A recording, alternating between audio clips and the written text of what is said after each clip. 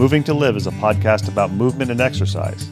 We bring you interviews with professionals in the movement and exercise field. The goal is to provide information for other professionals and also amateur movement aficionados, people who understand that movement is part of what makes life complete. Some of the people we interview you will have heard of. They're well known in and outside of the movement and exercise profession. Others you may not have heard of, but they have a great deal of knowledge to share. Many people doing the best work spend their time working with people, not working on their social media presence. We're going to give you a chance to learn from some of these talented and knowledgeable individuals, and we're going to learn along with you. Moving to Live podcasts are going to be short. Each interview will be long enough to impart usable information, but short enough to be able to be consumed in a single bout, during your workout, commute, or even during dinner prep. We all like long-form interviews, but time is valuable. Moving to Live wants to give you the option to learn and be entertained without needing to commit 60 minutes at a time for an interview. Give Moving to Live a listen. Check out our sister podcast, FitLab PGH, which highlights people, businesses, events, and activities in the Pittsburgh, Pennsylvania area that make movement a priority. Moving to Live would love to hear from you. Want to connect with us or have an idea for somebody you think we ought to interview? Drop us an email, mov2liv@gmail.com, or connect with us on Instagram and Twitter, both _mov2liv. We're excited to bring you these interviews, and we think you'll enjoy each and every one that we bring you.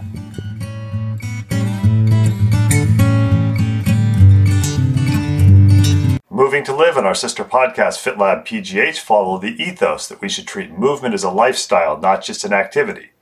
I finally had the opportunity to get part 2 of my interview with Eric Chesson of Autism Fitness. Eric does something different and better than other people in the movement fields. He's got a niche, training people to work with individuals with autism, training parents on tips to work with their children to get them moving, and educating all of us who are involved in the movement field. I think you'll enjoy the interview with Eric. Welcome back to another edition of Moving to Live. Today we have part 2 of our interview with Eric Chesson. Eric is the owner and founder of Autism Fitness.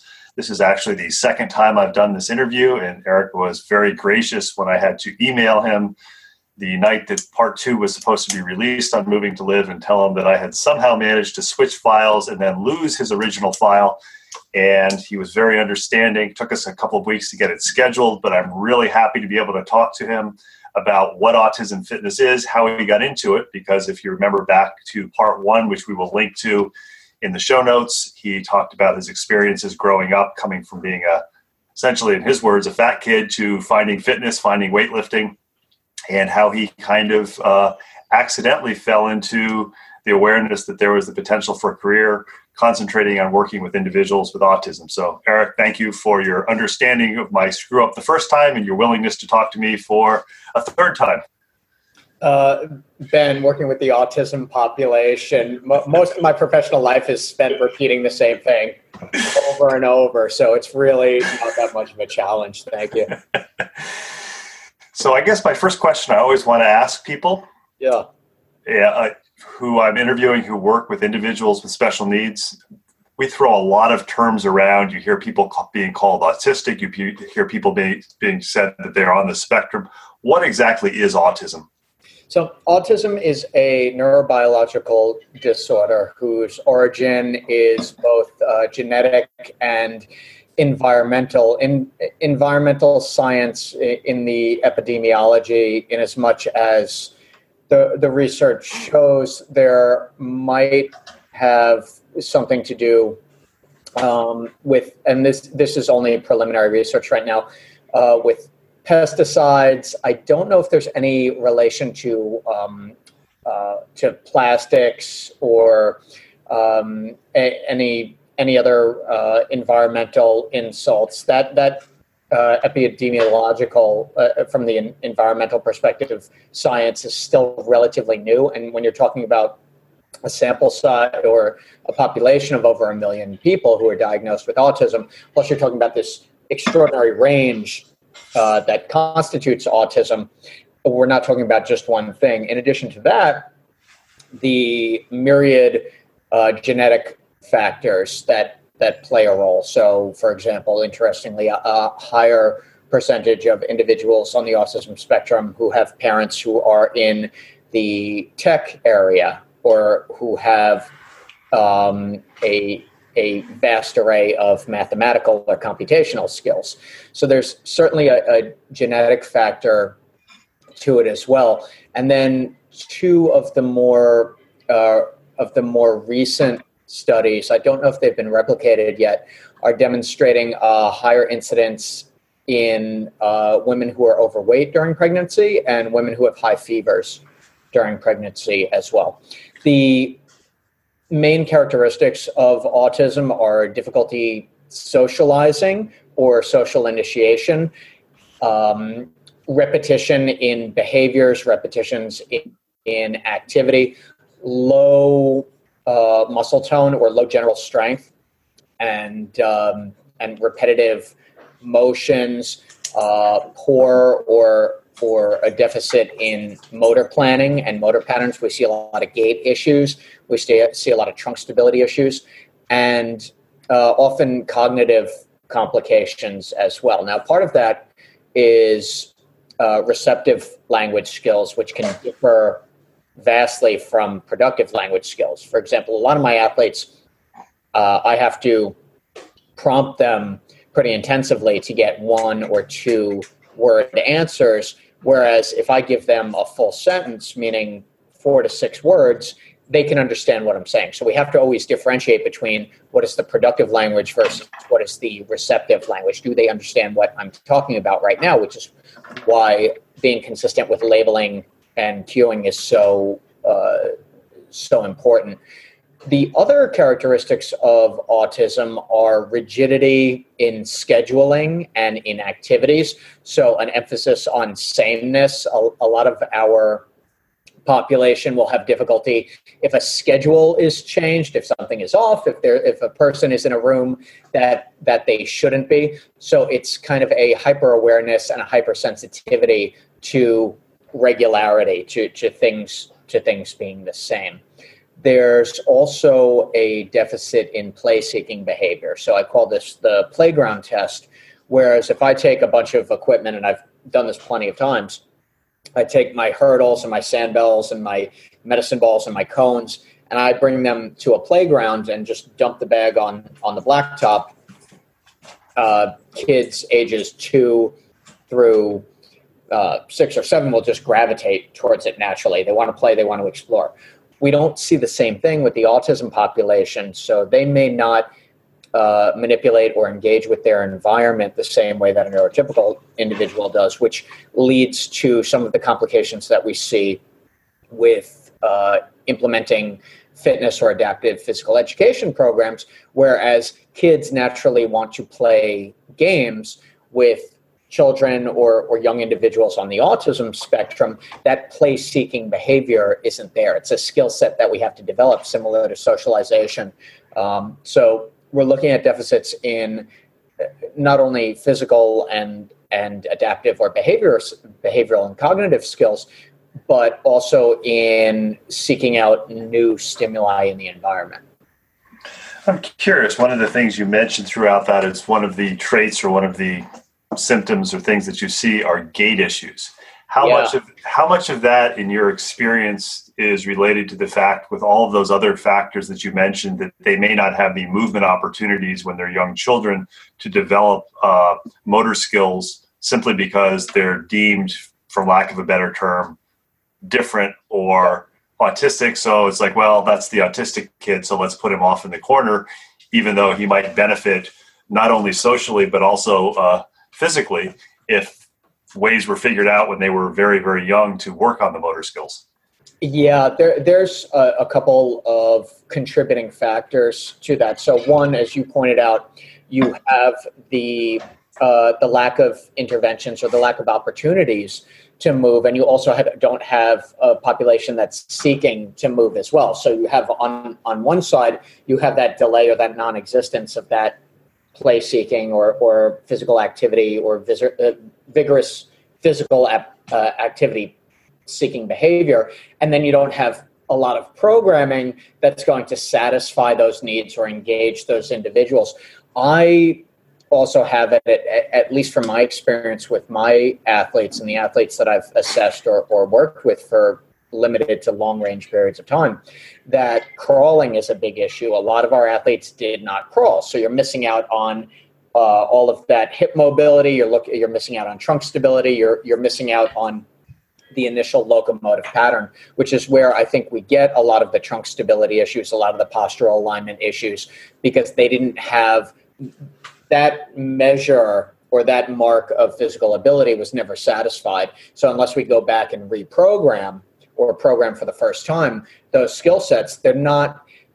The point that I like to make a lot, I don't like to make it, but I wind up making it a lot, is none of these things are going to appear just by way of an athlete or an individual getting older. So just because they turn 12 doesn't mean automatically, oh, now they're going to have trunk stability, or now they're going to have proper range of motion from the shoulders, or now their gait pattern is going to clear up simply because they're bigger and older.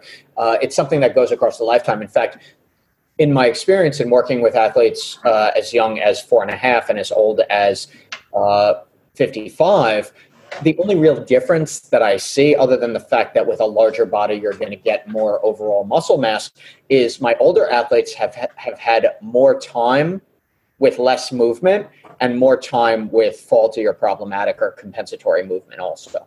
So these are things that don't clear up on their own. And that's a big deal when we're talking about the implementation and the necessity of fitness and adapted PE programming, because these are not things that just out of convenience are going to be eradicated.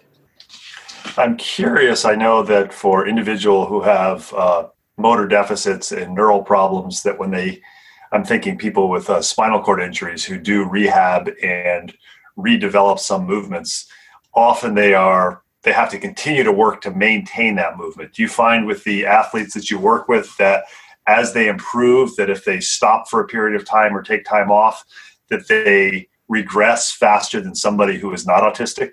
That's a really good question. I think with this population, you need a lot more intervention, which is perfectly... It makes sense also because, in our programming, we're never doing max effort anything. So it lends towards a lot of practice and a lot of repetition too. So we're not fatiguing our athletes. We're not doing, like an 80% of max effort type of program. So they need a lot more in order to develop the movement skills. And in losing them, it depends what the rest of their day looks like also, but I know if they're not getting regular physical activity training or regular adapted PE training that meets their needs, then you're going to see regression in the same amount, if not more, if not quicker time than you would with the neurotypical population, simply because they're starting at a greater deficit than even a detrained person in the neurotypical population would be. I know one of the things that when I did this interview the first time, and it also is very obvious now, which I like, is you refer to your clients as athletes. And I know in the movement field, there's always an argument between the people who train quote unquote hardcore athletes who are competitive, saying, well, if you're not trying to personal best, if you're not competing, then you're not an athlete, you're just a physical activity person. Can you talk a little bit how you decided or made the decision that, look, the people I work with are athletes, which I happen to agree with. If you move on a regular basis, you're an athlete? Yeah, it's two simple things. If you move on a regular basis and you're progressing at it, you're an athlete. And if I call them clients, I sound like a lawyer. Spoken like a true New Yorker. Yeah. So you told us in our first interview a few weeks back the fact that you kind of fell into working with individuals with autism kind of backwards. You were working on a master's in psychology, and one of your classmates came to you and said, you're a personal trainer. Do you have any interest in doing this? Yep. I'm interested in how that progressed to you being able to say, you know what, there's a niche for me, working with individuals with autism, training people to work with people with autism, and training parents how to deal with their children who have it. Because if you have 3 children who have no cognitive or neurological deficits, and all of a sudden you have a child who has autism, that's going to be a huge difference and a huge change in how you deal with that child, even though every parent likes to say, well, I treat each of my children the same. Mm-hmm. Sure. It's funny you say that, because at one of the last level 1 certifications that I did here in New York City, I had a young man, we were having lunch, and he said something to the effect of, it's amazing that, you had this plan and that it carried out. And I said, dude, there was no plan. It all just happened organically. And I understood enough that I was able to develop something out of it. So after I started working in that initial program that you alluded to 15 years ago, and I'm still working there, that's a small life skills program that I'm part of in Manhattan, that's affiliated with Johns Hopkins Medical Institute. And so from there, I said, all right, well, maybe there's more to this. And I forgot how it happened. I think I wrote a couple articles for a local parenting magazine, or I don't remember ever taking out an ad, but I put some kind of listing, some kind of information out, and I was contacted by a board-certified behavior therapist who said, hey, I usually do early intervention. So that's behavior program and life skill programs for children typically 3 and under. She said, I just took on these 2 cases. They're 2 12-year-old boys, and I have no idea what to do with them. Do you think you can do something? And I said, yeah, I think so. So it just so happened that this situation worked really well, and I started implementing fitness programs for them. And it converged really well with the ABA training that I was undergoing. In fact, one of those athletes I'm still working with, after you and I finish up this interview, I'm going to be going to his house and working with him. He's 23 now, and I've been working with him for over 12 years. So it's definitely a long-term process and a long-term relationship with a lot of my athletes. So from there, I started writing because I'm pretty good at putting my thoughts down either on paper or on a keyboard, and just started writing about what exercise interventions or what programming made sense for this population. And in the beginning, my writing was really, really technical, but people still, it resonated with people too. So I started speaking at a few conferences, and my first couple speaking gigs were, there was certainly a lot lacking with my timing and the amount of time that was allocated to me versus the amount of information that I had. As my career went on, I started working with more athletes, starting doing more assessments, got the opportunity to work in some adapted PE environments, which was crucial for creating situations that worked, or programs that worked for groups also, because you're going to have such a wide variance in physical, adaptive, and cognitive skills with groups. And I think the big secret about adapted physical education is, if you look at general PE, how often do you have a class of 20 or 25 or 30 neurotypical or normally developing students that all have the same level of physical prowess, who all have the same level of motivation, who all have the same cognitive abilities? You're never going to find that. So I think the real fault of physical education is that we've managed to lose so much of the educational component of it. And in adapted PE, I saw, just from my experience, that what was happening is that became a microcosm or a reflection of what was going on in general PE. So where it started becoming units of sports, like, oh, we're going to do a basketball unit, we're going to do a soccer unit. And then you go observe that in an adapted PE setting, and it's just chaos. Like, there's nothing actually happening. There are soccer balls on the floor, there are 2 nets, but nothing of substance is actually occurring. And my, I suppose, litmus test for everything is the question, what do you say you're doing versus what is actually happening here? And that's where I really started formulating, the concepts and the practices and the methodology of autism fitness. Because what makes sense? Programming things from a sports-based perspective and getting nothing done, or just teaching towards the most motivated individuals, or approaching things from a movement perspective where we can say, all right, well, everybody squats, or everybody can press something overhead to some relative degree, or everybody can do a crawling pattern, unless we're talking about some severe muscular deficit, which we could get into also. But if we're looking at the fundamental tenets of human movement, well, then we're just talking about scalability. So how do you progress it? How do you regress it? Well, you can do that for a class of everybody, right? So it's making fitness accessible, which I think comes back to the idea of calling everybody an athlete, not because I want it to look good or I think it's novel, but because if they're moving on a regular basis and getting better at it, then it's true. That's interesting. I interviewed somebody for my other podcast a few weeks back, and she started running 4 or 5 years ago, and she and her husband, to help raise awareness for a charity that her daughter was involved with, ran as a tag team. They each ran about 12 to 15 miles at a time between Washington, D.C. and Pittsburgh over 14 or 15, maybe it was 11 days. Anyways, they each ran about a half marathon a day.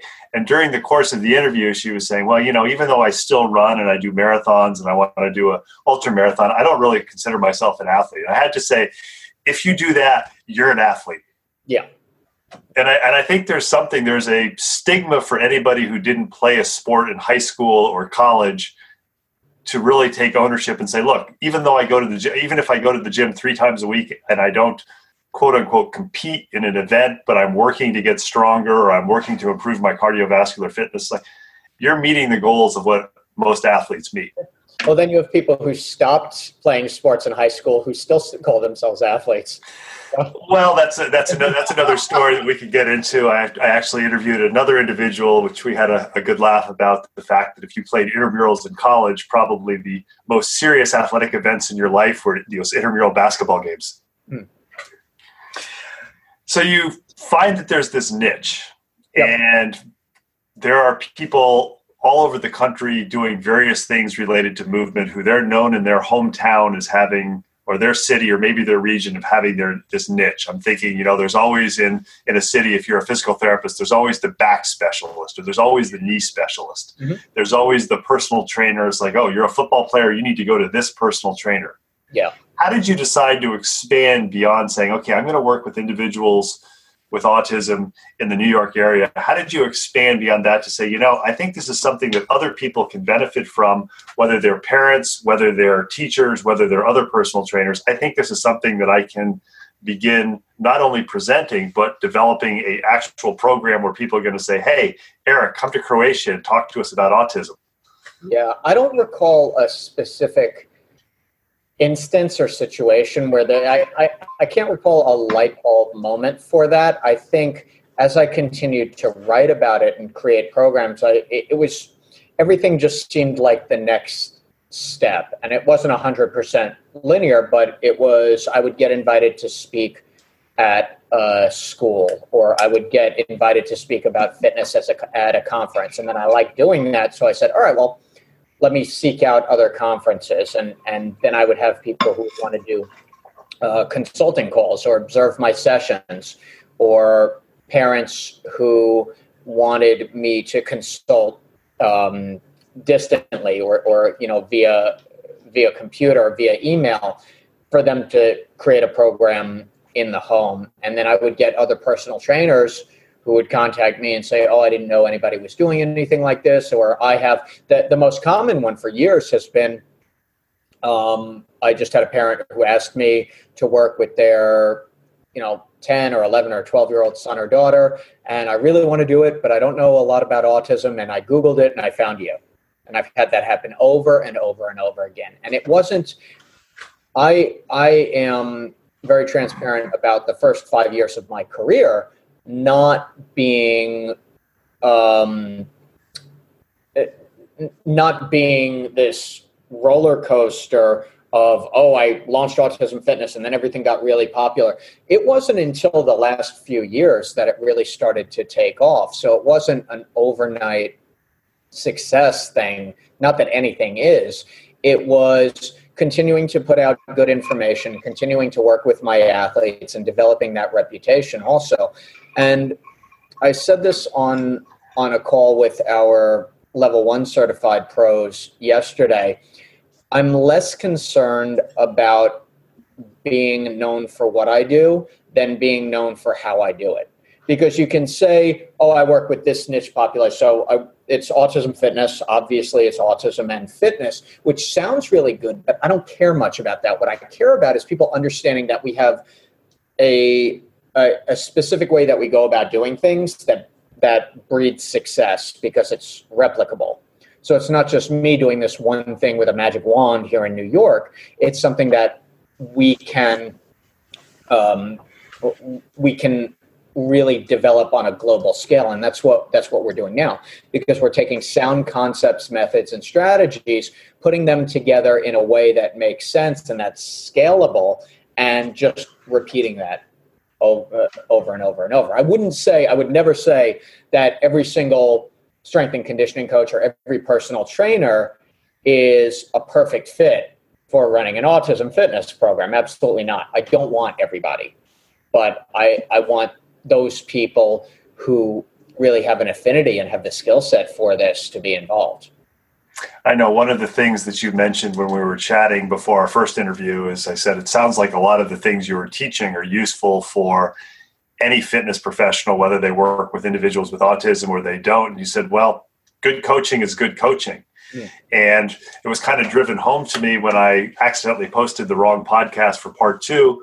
And a friend, a colleague of mine who's a chiropractor said, I was really looking forward to listening to that interview because I don't work with patients who have autism, but I was thinking some of the things that Eric does potentially could be tips or ideas for me when I work with a difficult patient who doesn't listen well or doesn't understand how to move when I'm trying to teach them exercises. Oh, yeah, absolutely. And what's funny about that, too, and I mentioned this I forget whether it was a conversation or an email exchange that I was having the other day. When people point that out, and it's true because we're talking about, human behavior. Obviously, the human behavior that is exhibited among the autism population can be a lot more nuanced and interesting than we see in the neurotypical population. Although not 100% of the time. Being from New York, the things that I see on a subway ride from the Upper East Side back to Penn Station in 5 stops. Plenty of my athletes exhibit much more behavioral restraint than 40% of the people on the E-train. But what I was pointing out in this conversation was I work specifically with the autism population. Autism fitness is obviously about the ASD population, and the concepts and strategies that we implement work. It doesn't mean that they're not generalizable to the neurotypical population, but if I called my business Fitness for Everybody, I'd be homeless, right? Because there's not everybody. So that's why it's niche, but do the concepts work for neurotypical or for people with other developmental disabilities? Yeah, absolutely. I'm curious, I know from looking at your webpage that you offer a number of different things. You offer an autism fitness certification, and I think what's very interesting about that is you specifically say on it, it's intended for fitness professionals, therapists, educators, and parents and caregivers. And then I also see that you offer a parents workshop. What would be the difference for a parent who's looking at this? They have a child, or maybe it's somebody who has a niece or a nephew. What would be the difference between taking a parents workshop versus saying, I'm going to get the autism fitness certification? Really good question. So the majority of parents that I've worked with actually go through the full certification, and a lot of them are fueled by wanting to bring this work to their sons and daughters, but also wanting to expand on that. And they're adamant about bringing this to as many individuals as possible. And one of the great things about them is they already understand this population to a really good degree. And a lot of the things that we cover in the certification resonate with them, even if they're new concepts or even if they're concepts that they've heard before, just taught in a different way. I would say that the biggest difference between those two courses, we don't always offer the Try This at Home workshop, but it's a 3-hour training. And that's if you as a parent, just want to take the initiative to introduce fitness in the home with your son or daughter. I say child, but some of our parents have children who are 23 years old, and that's awesome.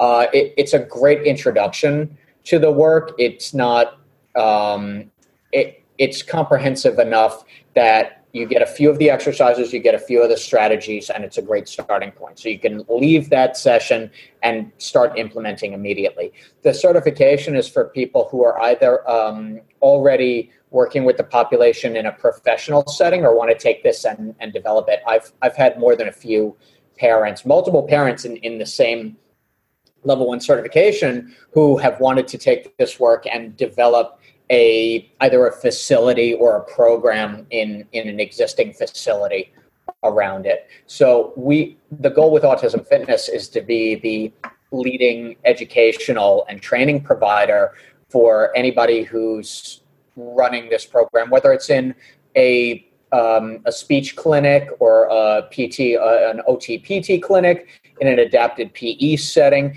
It's the education and the training model or the methodology that needs to be able to fit anywhere. And our goal is to make this the standard for adapted PE and for fitness for the autism and special needs population, because it's comprehensive and at the same time it's scalable, replicable, and we can also take data on it as well. So there's a measure of external validity that's built into it.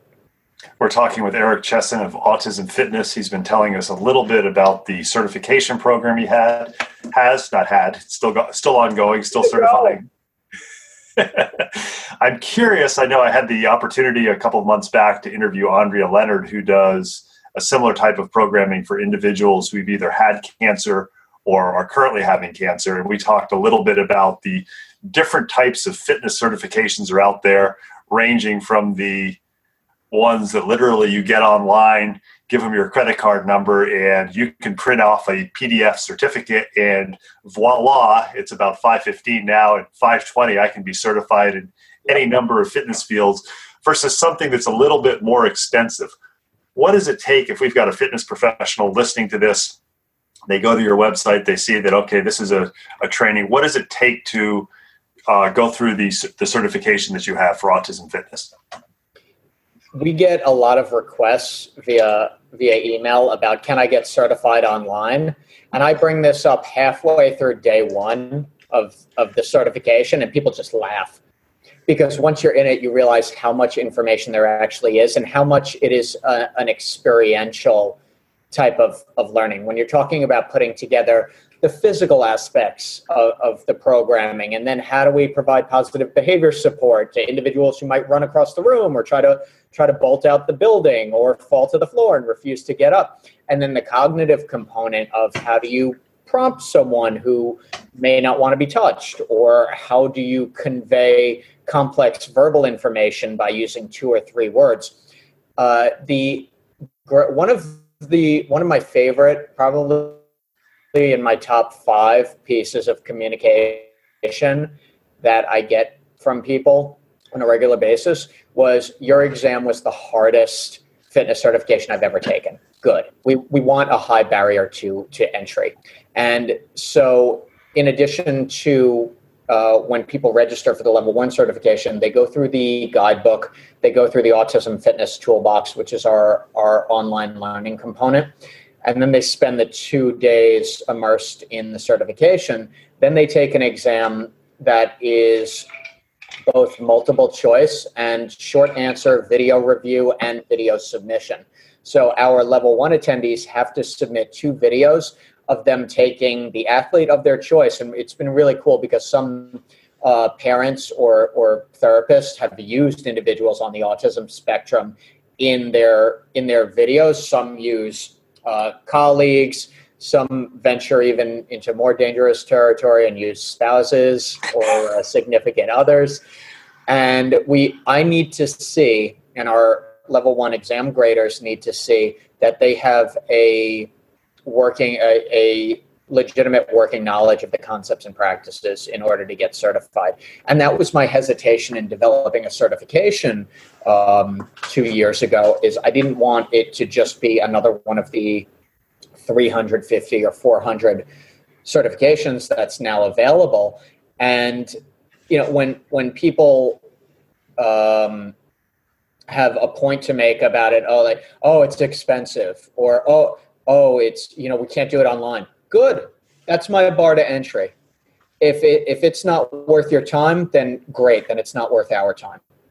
I'm always remembered when people mentioned expensive. There was a bike company manufacturer named Keith Bontrager. And in regards to bicycle parts, he was well known for saying, cheap, durable, and lightweight, pick two of the three. So I kind of have transferred that to education and said cheap, good quality, and long lasting. Pick two of the three.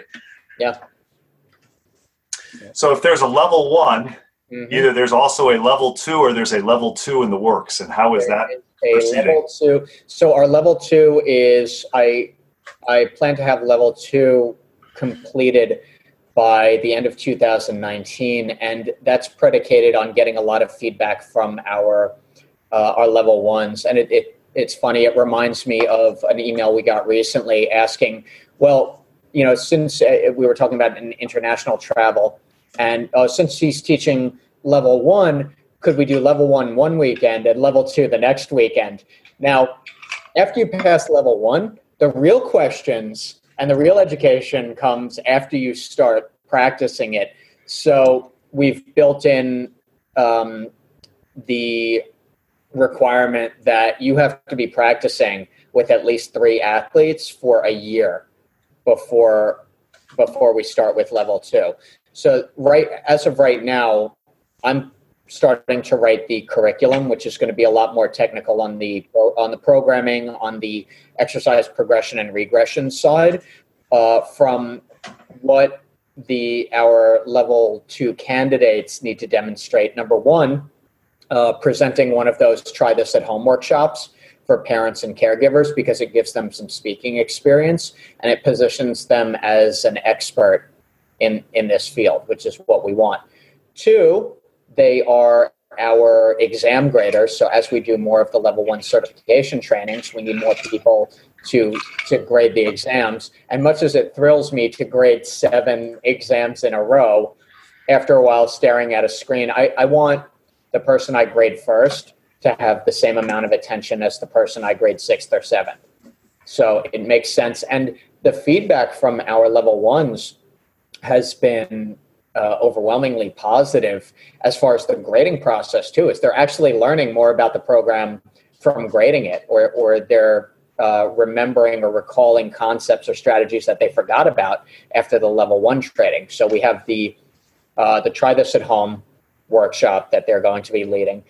We have the grading. We have content submission. So submit videos and articles and pictures of your athletes and strategies and programming that you're using as well. And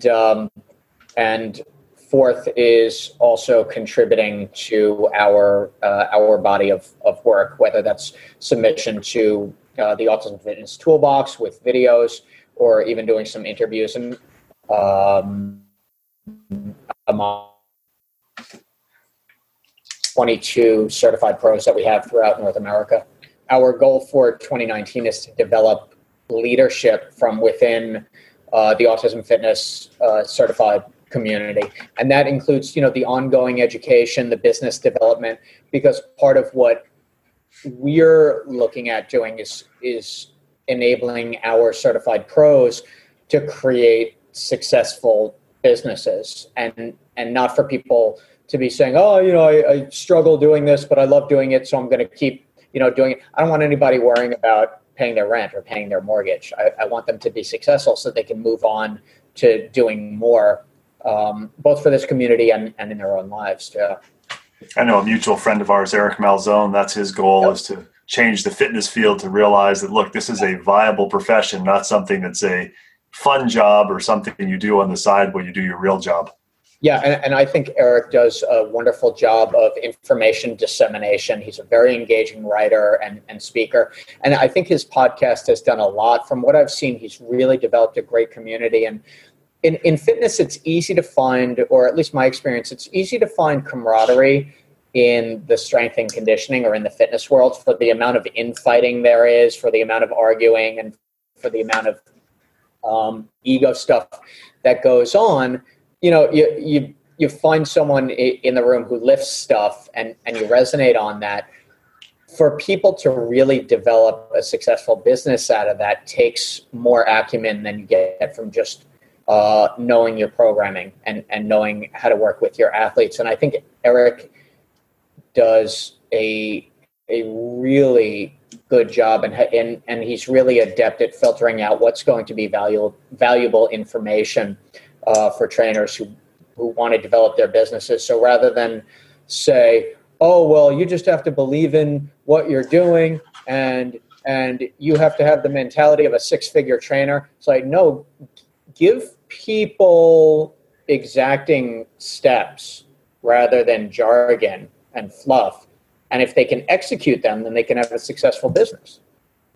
We've been talking to Eric Chesson, the owner and founder of Autism Fitness. He's done a great job of explaining to us why he started Autism Fitness, starting from how he fell into it to how he's continued to develop it. Look in 2019 for the upcoming Level 2 certification. Check out his website. We'll have extensive show notes. And I think Eric has done a great job of picking a niche. It's often said if you're going to do something, do it differently or do it better. And I think it's very clear from listening to the conversation that he really strives to do it better than other people. And I think having a niche of working with individuals and educating individuals to work with individuals with autism makes him doing something different. Eric, I want to thank you for joining Moving to Live for a repeat of session 2 or interview 2.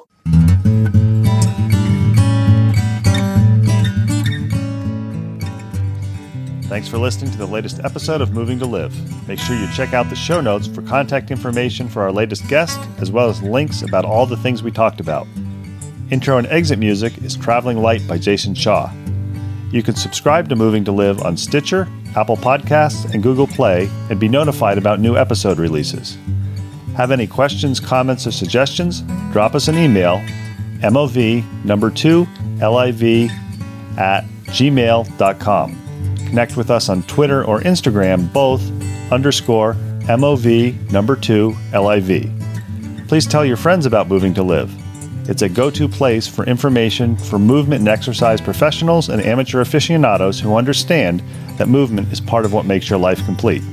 Until next week, keep on moving.